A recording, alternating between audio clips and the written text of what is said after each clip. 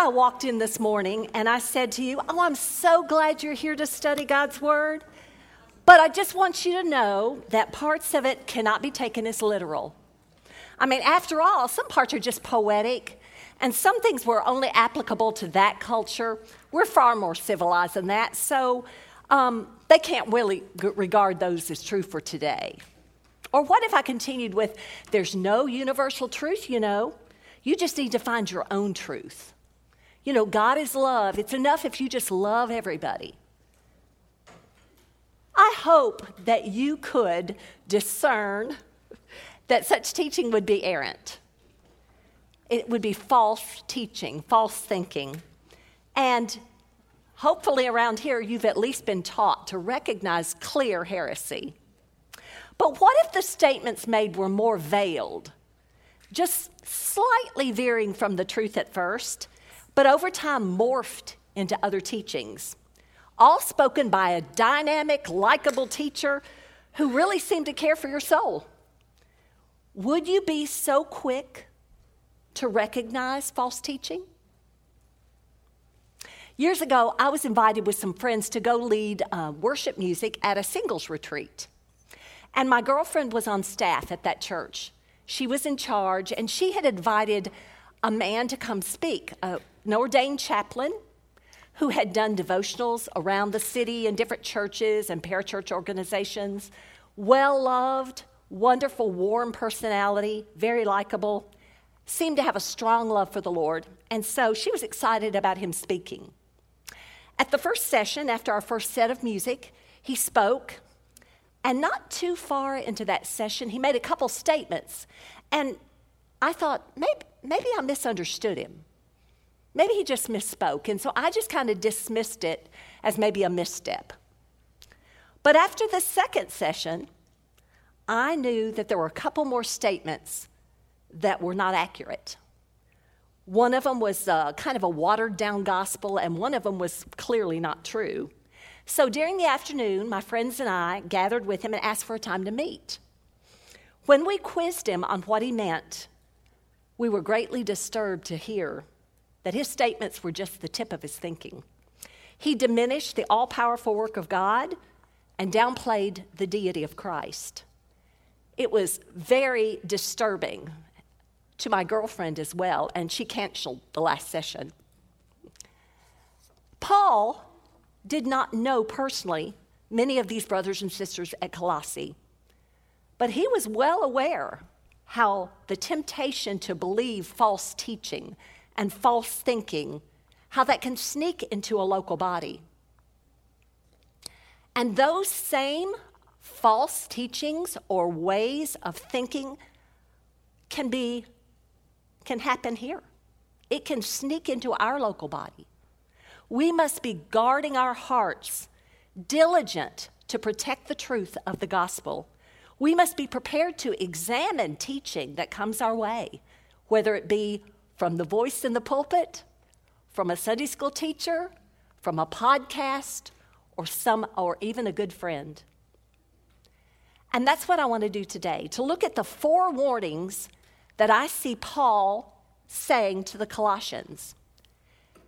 He begins each of these warnings with the use of the phrase, let no one, or see to it that no one. And he warns them about little different variations of false teaching or false thinking. Now, I know this is not an exhaustive list, but what we're going to stick with today is what we see in Colossians 2. And we're going to talk about what the warning is. We're going to look at examples of how that thinking was happening in that culture as well as our culture, and ways to biblically examine those claims. So let's have prayer one more time. Lord, I'm grateful that you gave us your word. You have given us all we need for life and godliness, Lord. You have given us all the words of wisdom and truth.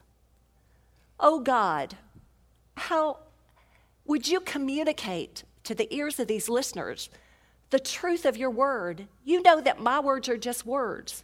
You know that I cannot speak spiritual truth. It has to be your Spirit of God that will enlighten them to understand what you're saying. So I pray that you would be faithful to do your work, Lord, to speak to us all and convict us all, Lord, where we have let ourselves shift from the truth of your word. I pray that we would be women who stand faithfully for what you have said. And we give this to you, Lord, this time, that you would be glorified in what your word says. In Christ's name, amen. For each of these concerns, Paul begins, like I said, with the words, let no one. And we're going to read verses 1 through 5, which include the first one of these warnings. For I want you to know how great a struggle I have for you, and for those at Laodicea, and for all who have not seen me face to face, that their hearts may be encouraged, knit together in love, to reach all the riches of full assurance of understanding and the knowledge of God's mystery, which is Christ, in whom are hidden all the treasures of wisdom and knowledge. I say this in order that no one may delude you with plausible arguments. For though I am absent in body, yet I am with you in spirit, rejoicing to see your good order and the firmness of your faith in Christ. The first warning about false teaching Paul gives is the one that teachings that would delude you. Okay, so I looked up what in the world does delude you mean? To delude means to deceive, to reason with contrary to truth, using what seems plausible, but later will let you down. This type of false teaching uses lots of reasoning that sounds like it could be true, and after listening for a bit, the listener often feels like, I was just being too narrow-minded, or maybe I was just being legalistic. What kinds of teachings were the Colossians hearing that sought to delude them? Well, there were several groups that were teaching their own version of the truth. The Greek culture stressed the value of knowledge, philosophy, and appearance. The Gnostics were trying to teach that spirit and matter were incompatible, that God would not have mixed with something physical, so therefore he wouldn't have created the world, and he certainly wouldn't have come in a bodily form to the world. And they were dismissing the whole notion of the bodily deity of Christ. The Jews were still legalistically equating law as a means of salvation. Now, we have plenty of teachings in our culture today that seeks to delude us with either blatant false teaching or leading us into false thinking. And the problem is that it takes a little truth and starts veering off. How about inerrancy? I've heard this statement from my mother-in-law. Well, look at Leviticus. Or slavery in the New Testament. These are not for our culture. Or how about ways of thinking, like views on abortion? Well, why would you want to have an unwanted pregnancy? Or she can't take care of a baby. Or our views about homosexuality. I can't help the way I am. He can't help it. Or divorce. No one should be in an unhappy marriage. It's okay. Or promiscuity. Well, they really shouldn't live together, but it's cheaper for them to live together just for a while till they get married. Or the role of women pastors in the church. Well, you know, women are just as smart as men. There's no reason a woman shouldn't be the head pastor.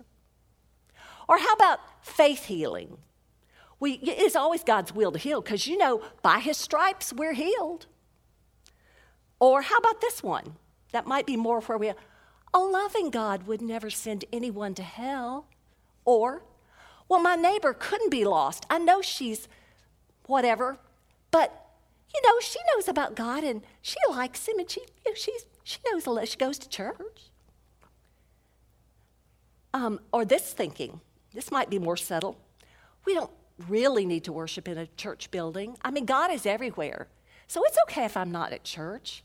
I can worship God from here at home. Ladies, if we're not on guard, we will be deluded into hearing plausible arguments that affect our thinking. Or we'll be taught things from our culture that leads us off So how do we deal with teaching that seems a little off? Maybe it uses a lot of reasoning and makes us think about things we've never thought about. How should we examine any teaching that comes our way? Well, Paul gives us some direction in these verses, and I'm going to turn those into questions to ask as we look at those thoughts. Does this teaching encourage me to seek truth in the hidden treasures of God's word? That's the phrase that Paul uses in verse 3, in whom are hidden all the treasures of wisdom and knowledge. Do I feel that I'm being manipulated? That's certainly what was happening with these plausible arguments talked about in verse 4. Does this message cause me to remember truths I've been taught by sound teachers? Paul refers that in verse 7, where he talks about being rooted and built up in and established in the faith just as you were taught. But mainly, does this message remind me that I am rooted and built up in Christ? The second warning that Paul addresses regarding false teaching and thinking is found in verse 8. Verse 8 says, "See to it that no one takes you captive by philosophy and empty deceit, according to human tradition, according to the elemental spirits of this world, and not according to Christ." What does it mean to be taken captive? In this phrase, theology, in the Greek, it meant to plunder, to carry off like a predator with its prey. Paul knew that some would actively pursue this way of teaching, that they had deceitful intent to catch and captivate the listener. How was this played out in Colossae? With philosophy, empty deceit, according to human tradition, according to the elemental spirits of this world.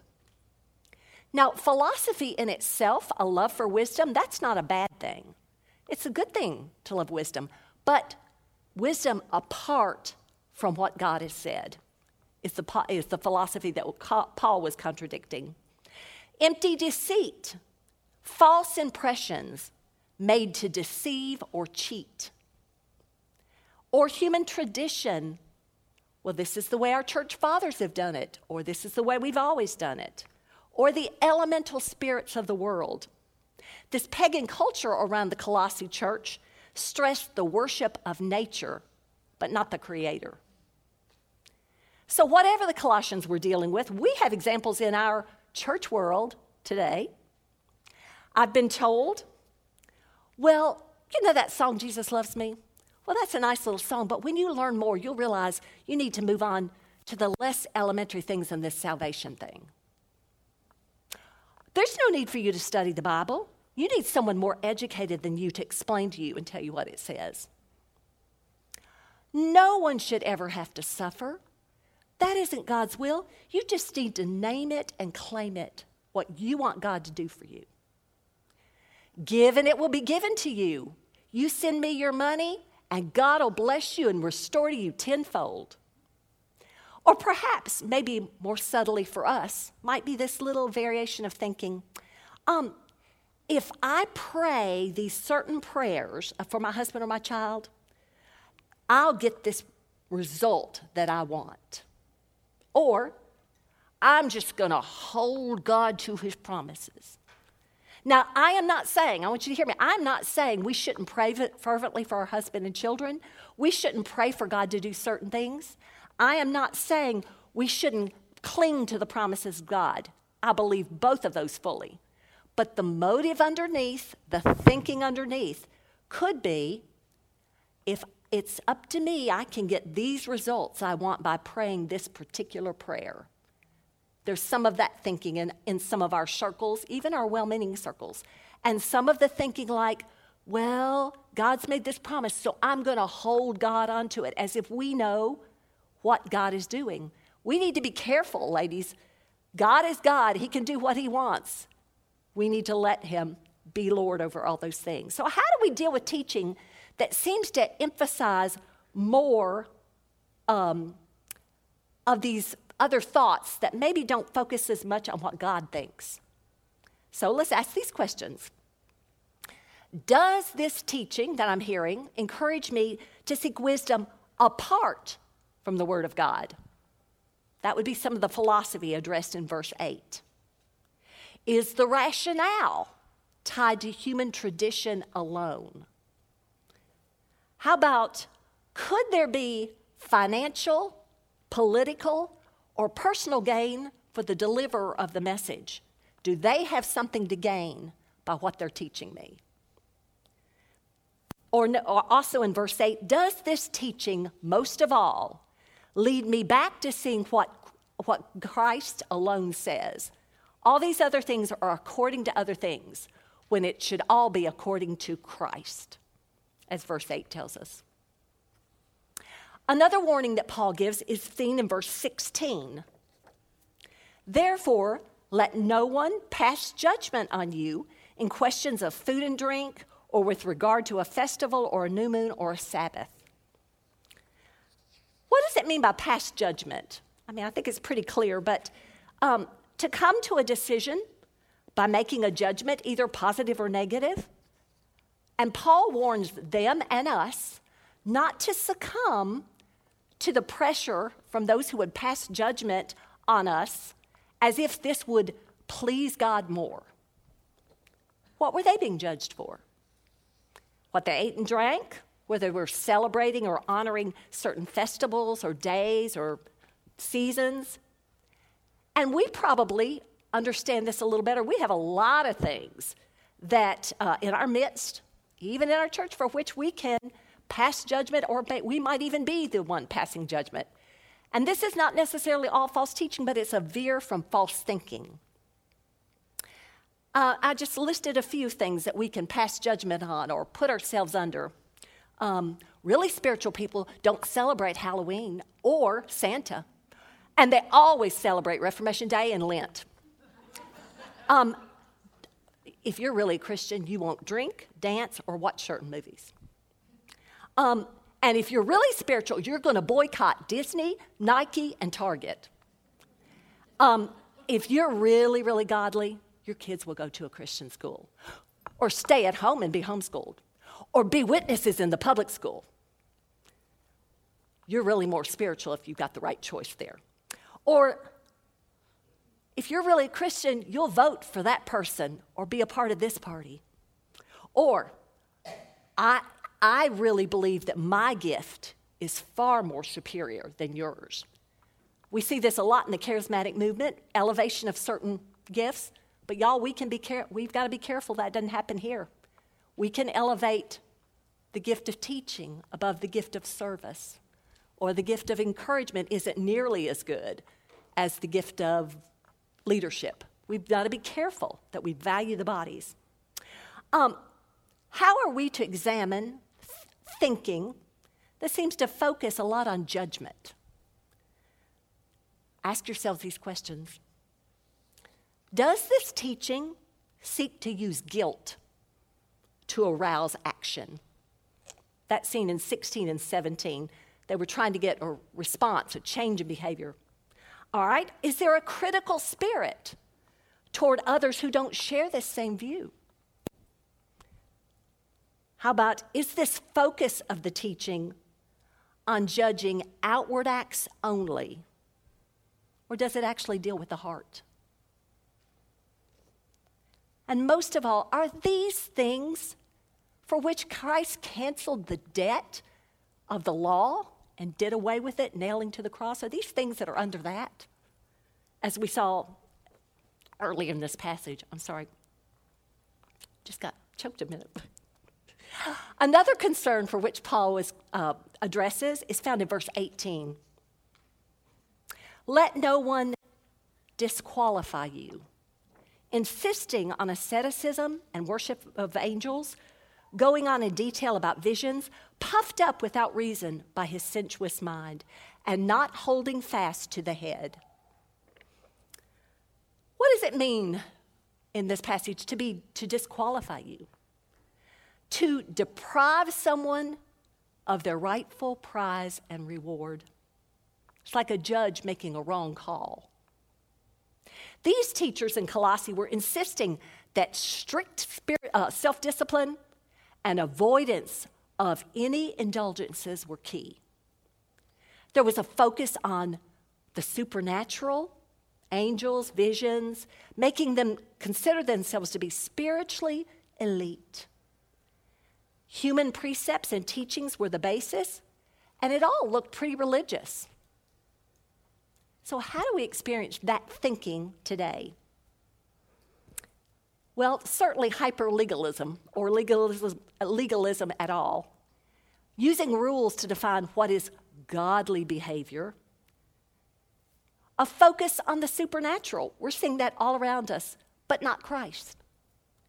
Focusing on angels or visions or unexplainable things or extra spiritual experiences. And it all sounds, it's kind of spiritual sounding. Or how about false humility? I'm so proud that I'm humble, that kind of thing. Maybe it's an underhanded way of bragging about oneself with kind of even a spiritual self-deprecation kind of thought. And Paul even speaks of how there are sensuous minds puffed up. Now, he's not talking about sexuality, sensuous. He's talking about the mind being caught up in perceptions from the senses, consumed with what the senses tell me. So, how do we regard any teaching that maybe has some of those elements? Maybe ask yourself these things. Does this teaching encourage me to be puffed up because of my own spirituality? Am I truly, this is a big one, am I truly growing and valuing the body and their individual variety of gifts more and more as a result of this teaching? We see a lot of emphasis on the body. This is particularly in verse 9, where we see that the body is growing together as it holds fast to the head. So that would be a key sign. Does it encourage the body and my engagement in it? Is there a focus on severe self-discipline? Do I feel free to enjoy pure, God-given enjoyments of life? Does this cause me to seek Christ's help in fighting temptation? Or is there a focus on my own abilities to do that? Verse 23 addresses this when it says, these things have an appearance of self-made religion, but they don't do anything about the indulgences of the flesh. But most of all, am I encouraged to cling to the head, to Christ above all? Paul's concern for the Colossians should be the same concerns we have for ourselves and for our body and the church as a whole. We must be on our guard. 2 Peter 3:17 says, therefore, dear friends, since you already know this, be on your guard so that you may not be carried away by the error of lawless men and fall from your secure position. Let no one delude you. Will you listen to plausible arguments rather than the fullness of deity? Let no one take you will you listen to plausible arguments or be rooted in full assurance? Let no one take you captive. Will you settle for worldly spirits rather than the fullness of deity? Let no one pass judgment on you. Do you want shadows or do you want the substance? Let no one disqualify you. Do you want self-made religion or real relationship? In him are hidden all the treasures of wisdom and knowledge. In him is the whole fullness of deity dwelling bodily. He canceled the record of debt with its legal demands. So let us hold fast to him, to Christ, who is the head. Let's pray. Oh, Father, how we need you to recognize where we're being fed, even culturally, subtly. We're being fed things that are not according to your ways. And I pray that you would convict us as we listen. Give us spiritual antenna, Lord, to recognize when the thinking we have is going off or the things we're hearing are wrong. Lord, may we honor you in the way we respond. And Father, I just pray for each woman here today. You know what she's going to face when she walks out? And I pray for her to have encouragement, to be built up in you, that she will be equipped for what she's got to face today. And we trust you with these things because, Lord, you are good and you've given us all we need for life and godliness. In Jesus' name, amen.